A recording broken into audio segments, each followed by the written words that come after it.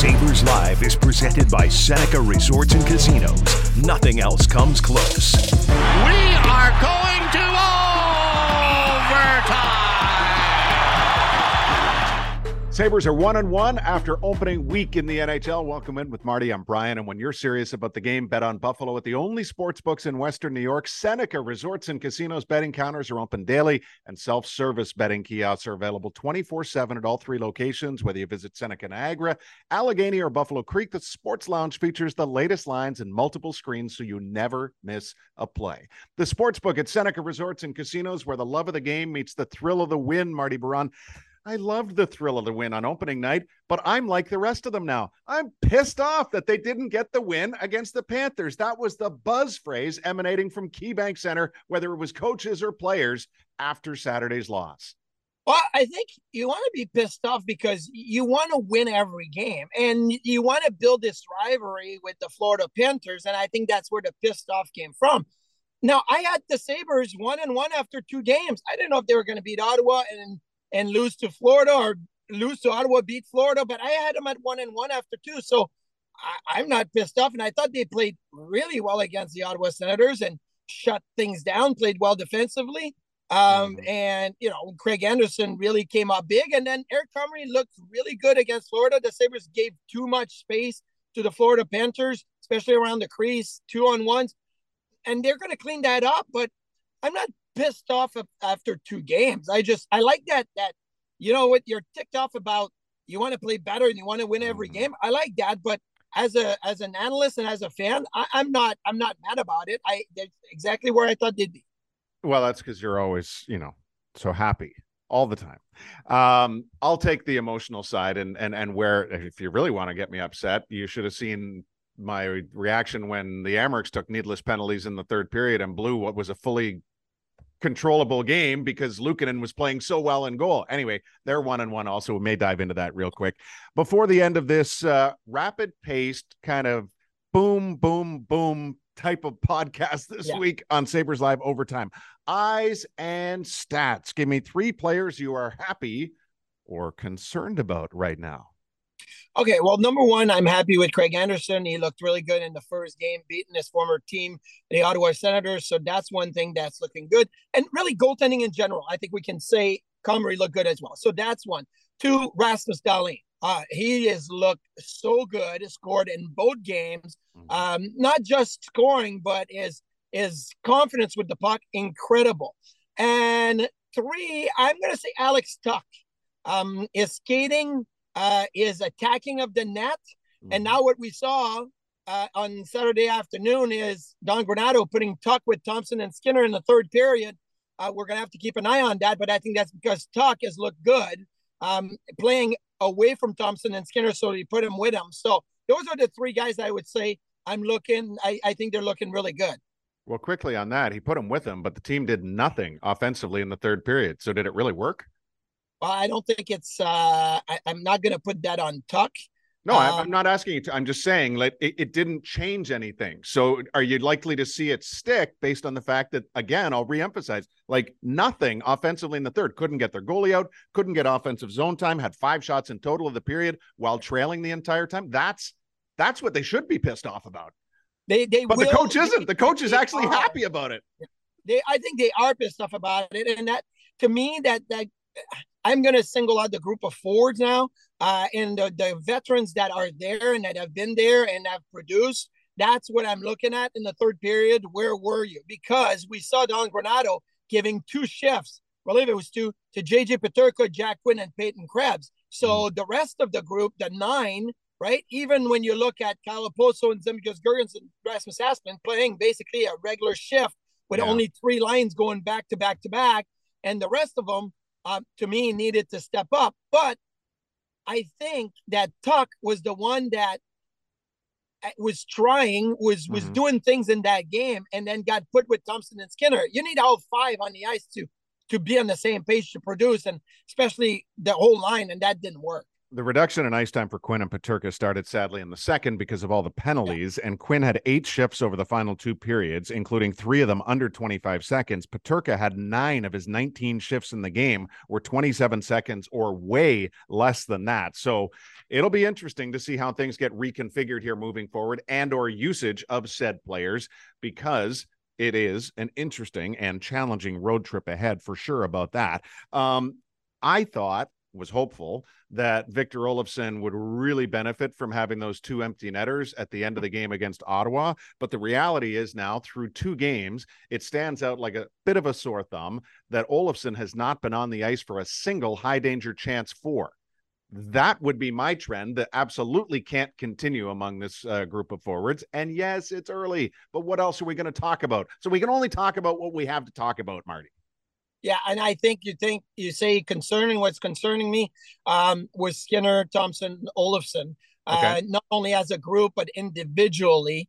Mm-hmm. What I saw, look, it's 2 games, so am I going to hold it against them? No, Right. not yet. But they're going on a very, very tough road trip now, playing Edmonton, Calgary, Vancouver, and Seattle. Those 3 are going to have an impact offensively, and the first 2 they didn't. So that is probably the most concerning of the first 2 games. What about Owen Power at this point, leading the team in high danger chances against that he has been on the ice for? What do you see there? I think Owen is a little bit like a deer in the headlight right now, in the sense that he's trying to do a lot, and he's creating good things, but also creating bad things against. Right, so that to me is the field that I have for Owen Power. It's not Henry Jokiharju, because a lot of the turnover and the high danger chances that are happening are directly caused by Owen Power and his play. But we all know the way that Owen is as a defenseman, roving all over the place, taking chances. It's just a matter of timing. And one day you're on it, the next day you're a little off. And he's been a little off, but there were some really nice plays, and I'm going to give him all the time in the world. Listen, it's his first real NHL season. Played 8 games last year. So I'm going to give him all the time in the world. I'm not concerned about him, and I'm not concerned about the numbers right now. How about a surprise stat? Can I offer one up to you? Always. And I only say it, and it's probably tongue-in-cheek, because I'm ripping on those who rip on this guy. The only player who is perfect and at this level at 5-on-5 play, goals for and against, Henry Jokiharju, has been on for 3 goals for and 0 against. So I would, at this point in time, want to quote Michael Bublé, but I won't. No, you're not going to say what Bublé said about the Leafs. But I'll tell you this. At the end of the game against the Florida Panthers, we saw a switch in the deep pairing, maybe changing a few things. And it was Dahlin and Jokiharju, obviously, put together a little bit. And I think that is because Henry has looked good. I'm not saying Henry's doing anything out there to wow everybody. But you have Dahlin that can do that, and you have Power that can do that. So Henry's doing his job right now, and that's all he can ask for. I liked Samuelsson yesterday too, or on Saturday, I should say. What did you think? When he took a puck in the face and almost still scored and knocked the net over, came back. Yes, I liked Samuelsson's game against the Florida Panthers on Saturday, but you're not. So what we saw in the first game against Ottawa is all 3 pairs really, really working well. Rice and Lyubushkin looking really good, and it was Samuelsson and Dahlin and Power Jokiharju looking good. Now, we know they're young. We know that the top 4, especially, extremely young. It's going to take some time, but you can't have just one pair going. You can't have just 2 pairs going. That all 3 pairs are going to have to go, because that, I believe, how the Sabres will have success. Quickly on special teams, power play is 0 for 8. The penalty kill sounds nice at 8 for 10, but it cost them in the second period against Florida. So far, that's a double negative. Yeah, there was 2 goals that the Florida Panthers scored on the power play. The power play is what is concerning to me. The penalty kill, there was miscommunication, misassignment. Aaron Ekblad walking all alone while Calaposo went left. Zemgus Girgensson was already on the left, and then Ekblad is like, well, thank you very much, I'll walk in. And that, to me, will be corrected. Yeah. What I didn't like about the power play is that even though we talked about, there's 2 units out there, there's guys on both sides that can shoot, there's passers and playmakers on both units, I don't recall maybe one or two good looks on one-timers. Tage Thompson had a good one-timer. I believe it was blocked. Victor Olofsson had one-timer. And Anton Forsberg read it really well. I believe it was in the first game. He came over and knew exactly it was coming. I haven't seen the looks that I would hope for from that power play. Yeah, Thompson definitely had one that was thwarted. He's had so this led me down and had nothing to do with special teams, but I was just trying to be, silly because that's what we do. When it comes to potential line changes moving forward here, are 53 and 72 a duo? Well, Don Granado's talked about their chemistry, and look, they have had chemistry together in the offensive zone, right? In the offensive zone. Olofsson, Thompson, Skinner had a tough time getting into the offensive zone. I felt like they were all three on their own separate islands. But you had Jeff Skinner at the far blue line looking for those bank passes off the wall for breakaways. And you had Thompson in the neutral zone looking for the middle of the ice open. And then you had Olofsson, who's like, I'm not really a puck carrier. I'm a guy in the offensive zone that is looking for shooting lane. That's why I think Tuck on that line works well. How did Tuck score his goal? Carried it through the neutral zone, got it from Jokiharju. Even before that, the chance that I illustrated on the broadcast Saturday afternoon was Tuck through the neutral zone, getting the puck, making a play, right? I think Tuck is really good through the neutral zone with his size and speed, which is something Thompson and Skinner need, because with Olofsson, they're not getting in the offensive zone. But there was a chance in the Ottawa game where Thompson went to Skinner behind the net and came back to Thompson. He took a quick shot, probably their only and best chance so far in the first two games. It was in the offensive zone, but they haven't gotten there so far a whole lot. Anyone else that we haven't touched on the roster right now before we kind of quickly move on to even more wide-ranging and ridiculous tongue-in-cheek type stuff? Jacob Bryson killing 5-on-3s, killing penalties. I mean, this may be a new role for Bryson. I don't mind it because, yes, he's not the biggest and the most physical, and blocking shots is probably not what we've seen out of Bryson, but he's quick. He's got a good stick, reads the play well, so maybe that's going to work. Lyubushkin was, I thought, really good in the first two games. There's some physicality there, but the puck moving and the speed, I think, is something that I had him more underrated in that part. So he showed well in the first two games. They tell you who Bryson is really good friends with? Yes, you did. Bo Horvat's cousin. Oh, Travis Konechny. Yes. Yes, you did. You did. I have learned a lot this week about Travis Konechny, but why I hesitated is because I know you said Konechny was Bo Horvat's cousin. So I was like, wait, did I make that up that Bryson's good friend with Konechny, or both stories connected? So, yes. Anyway, league stuff. What is wrong with the NHL after its first full week? Oh, I don't know what you mean, and I kind of had a feeling you were going to go there. Why? Because are you saying I'm negative? Wrong. I don't know what you mean by what is wrong. Okay, well, let me tell you this then. Why is Troy Terry a unicorn at the moment? Oh my gosh, please stop saying unicorn.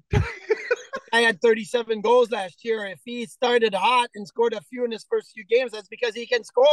No, that's not it. If Tage Thompson had scored 4 goals in his first 2 games, are we calling him a unicorn? He had 38 last year. Nothing to do with that. Why is Troy Terry, after the first full week of the season, a unicorn by NHL standards? I have no idea. He's the only player to have scored an overtime goal. What has happened to this league and its alleged competitive balance? We have almost no overtimes. We've had no shootouts. What's going on? Where's the competition factor here? What stood out to me in the first few days of the first week of goaltending. Bad goaltending and a lot of goals scored. That's what stood out to me. There's been some really bad performance in that where, Phil Grubauer in Seattle is terrible in the first game. They go to Martin Jones. He plays well. The next game, Martin Jones is terrible. He gets pulled. Jack Campbell gets pulled in the Battle of Ontario. Jacob Markstrom didn't even play in the first Battle of Alberta. I should have said Battle of Ontario. Sorry, my geography is off. Jacob Markstrom didn't even play in the only game in Edmonton this year in the Battle of Alberta. Why? Because, Daryl Sutter is like, well, in the first game, like Jacob Markstrom was just average. And, last year in the playoffs, he wasn't great against that team. So, like, goaltending has been iffy in the first week. Jussi Saros has had a tough North American start, too. He looked good in Europe. He had a tough start in North America. What do you make of that story that the Predators are planning to relocate? I don't think that's happening. What? I'm sure the city of Bern would welcome them with open arms on a full-time basis. Because the problem is they might not have a league to play in then. Oh. Well, I know it's tongue in cheek, but quickly the NFL is looking at maybe a European league at some division at some point. Mm-hmm. I know there's great cities, hockey cities in Europe, like Bern, like we know in Germany there's a lot, but Prague is a great hockey city. Helsinki, Stockholm, they're great hockey cities. I mean, we could see that happening too. And then how about like a guy like Roman Josi or some European guys like Rasmus Dahlin in a few years? I'm not saying that to start something, but getting a chance to play in Sweden, like that would be really cool.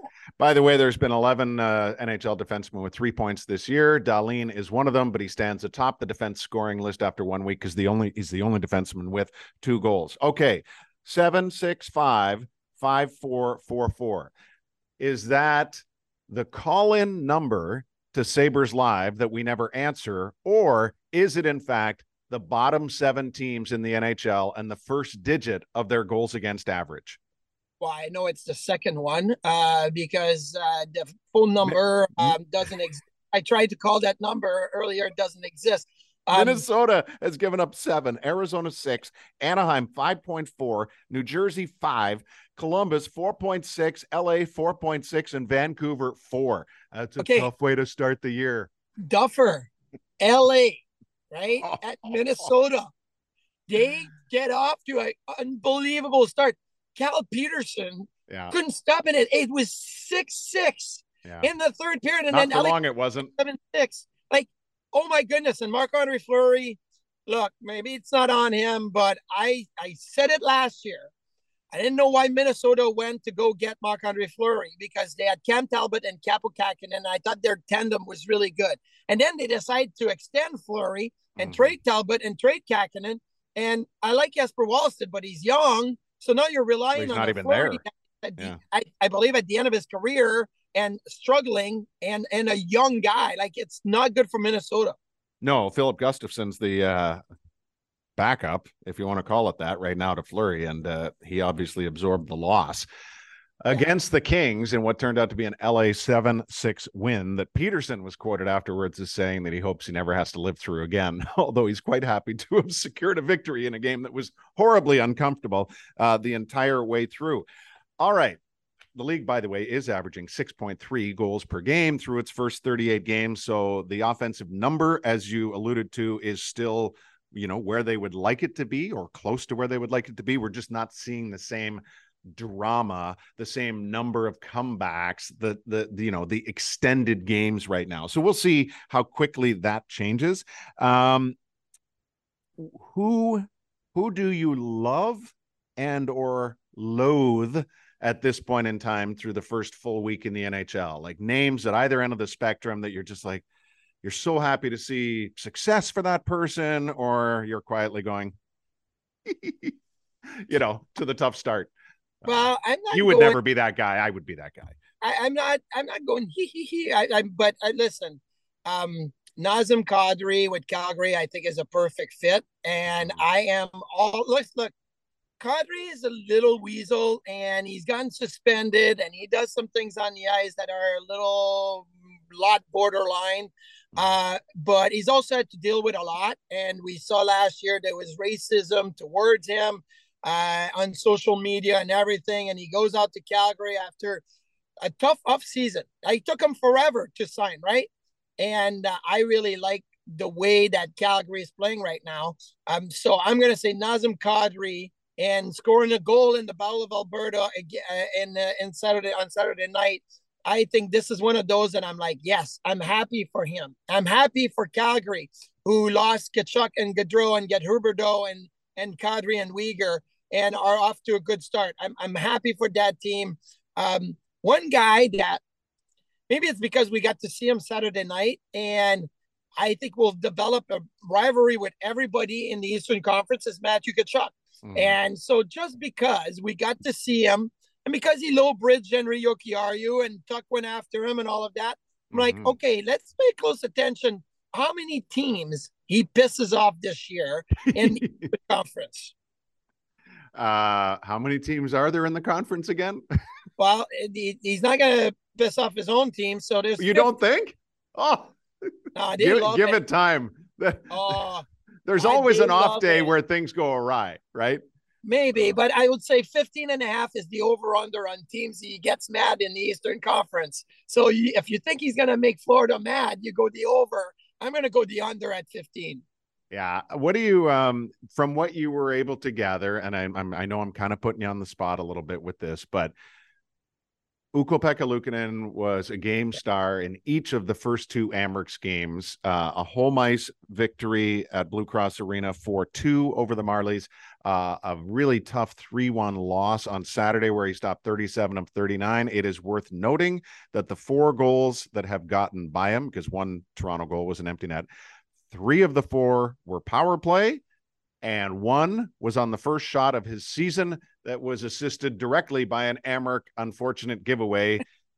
So now that I've clouded your judgment, you don't have anything. What do you know? What are you excited about with what we're seeing in Luukkonen right now? I'm excited because he had a really good camp, and he needs to go to Rochester and dominate and be that guy. That's going to play a lot. Malcolm Subban injury, that's going to give him even more time to play, especially early in the season. And Ukko-Pekka Luukkonen needs that. Do you remember Igor Shesterkin with the Hartford Wolfpack? Yeah.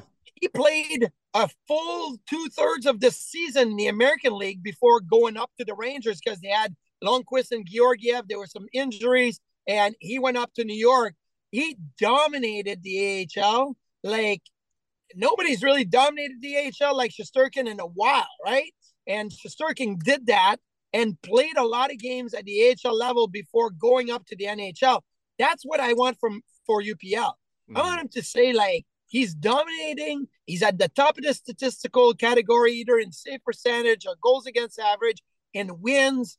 And every time he goes into a building, people are like, that's UPL. That's their guy. That's their goalie. That's the Sabres goalie maybe of the future or whatnot. And then maybe after playing 30, 35, 40 games, let's see where the Sabres are at. That's not bearing any injuries or whatever with Anderson and Comrie, but there's no reason to say, oh, well, UPL's look good in the first 2 weeks or in the first month or whatnot. No, he's got to look good over 3 or 4 months. And he's got to have that feeling that he goes in and dominates and he's the guy, right? That's important. Yeah, Saturday, Lucas Rusek scored the only Amerks goal. It was, and he's been so good through everything, development camp, prospects challenge, preseason, you name it, from Cederqvist and Jobst. And they were really, I thought, in control of the game. Unfortunately, it was one of those, marbles in the pockets kind of game for the officials where Toronto got the first 3 penalties and the Amerks got the last 4. And it led to what turned out to be really lopsided shot total over the last 2 periods, 30-13, including 18-7 in the third. But all that being said, like, the game was stable at 1-1 after the Marlies had tied it on the power play. And then I hope this doesn't have a, although maybe I hope it just, the theme of the show is pissing someone off.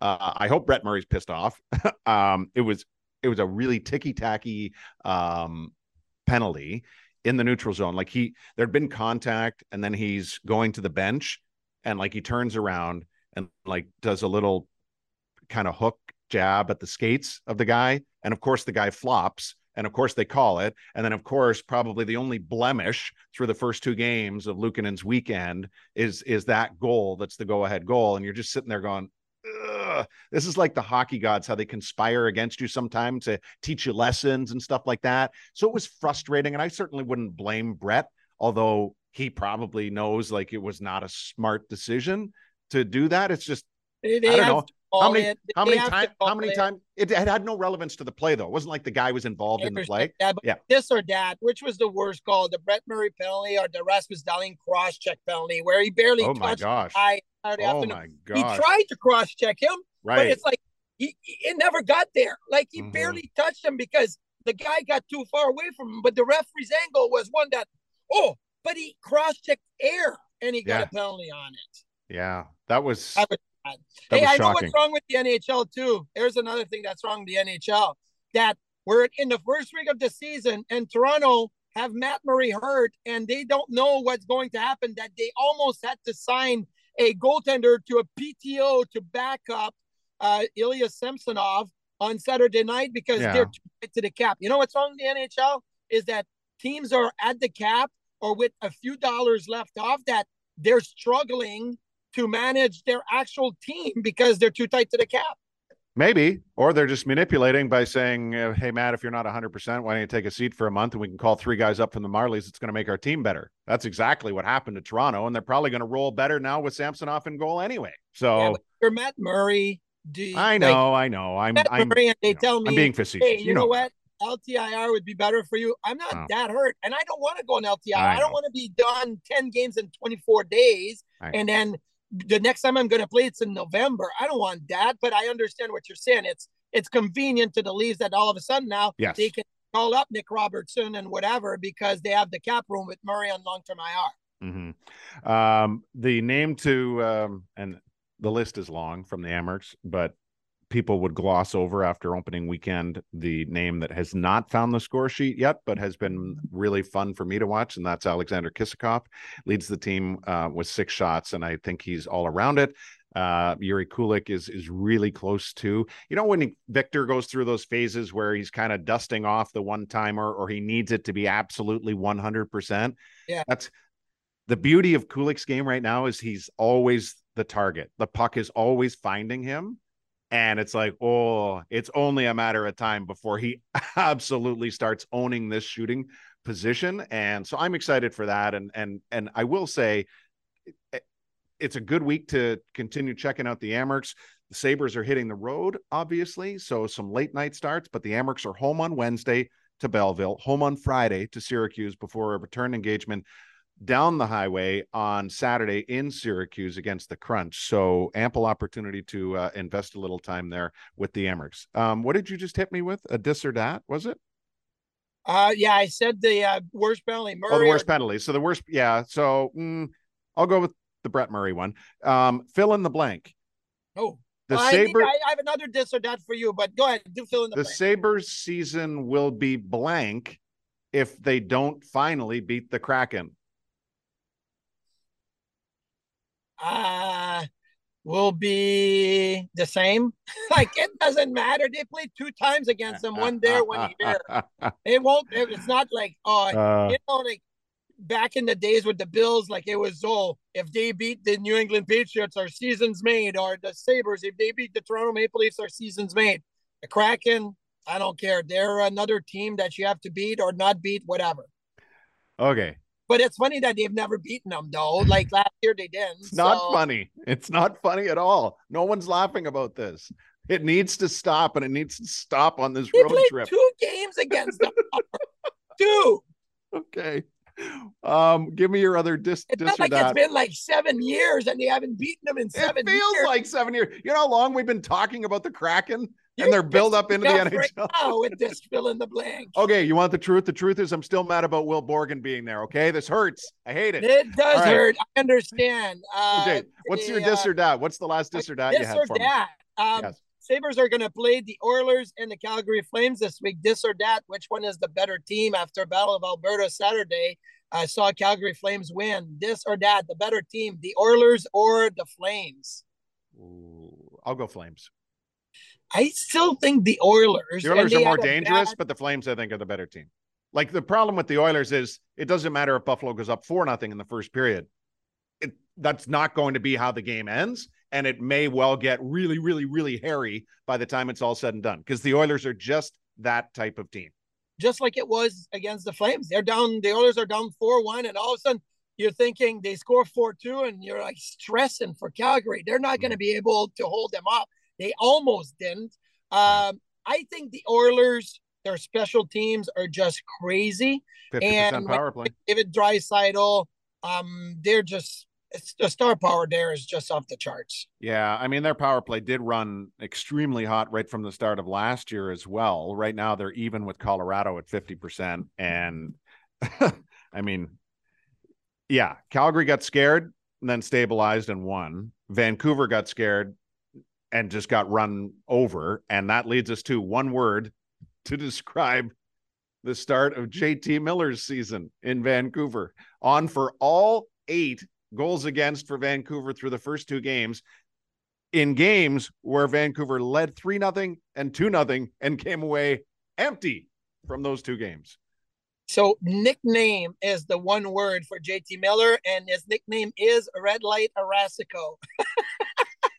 For those who don't remember, Andre Rasico is the backup to Patrick Waugh in the late 80s, early 90s years, I believe, with the Montreal Canadiens. And it was just a very average backup, but they nicknamed him Red Light Rasico. Oh, yes. So JT Miller, his nickname and his one word is Red Light Rasico, all hyphenated. Well, he's as peed off as a lot of the Sabres were on Saturday afternoon at this point in time, but it'll change. We're barely getting onto the runway here for this 22-23 season, and look forward, to this road trip. How would you characterize, before we go, one word to describe this upcoming trip? Timing. It's the best time of year to go out Western Canada because it's beautiful. Edmonton, Calgary, Vancouver, and Seattle. I've never been to Seattle, so I can't speak on it. I would assume it's beautiful at this time of year as well. So timing is great. Timing to go out as a team, because they play Tuesday, Thursday, Saturday, and then they don't play until the Tuesday in Seattle. I believe they're going to stay in Vancouver an extra day or 2 and do some team bonding over there. So for me, that's what it is. Timing is perfect. I love the Western Canadian road trip early in the year. So one word for this road trip is timing. Timing was to be critical for us on the podcast this week, but I believe we have failed again in my quest to get it under 30 minutes. So we'll try harder next time, and see you soon.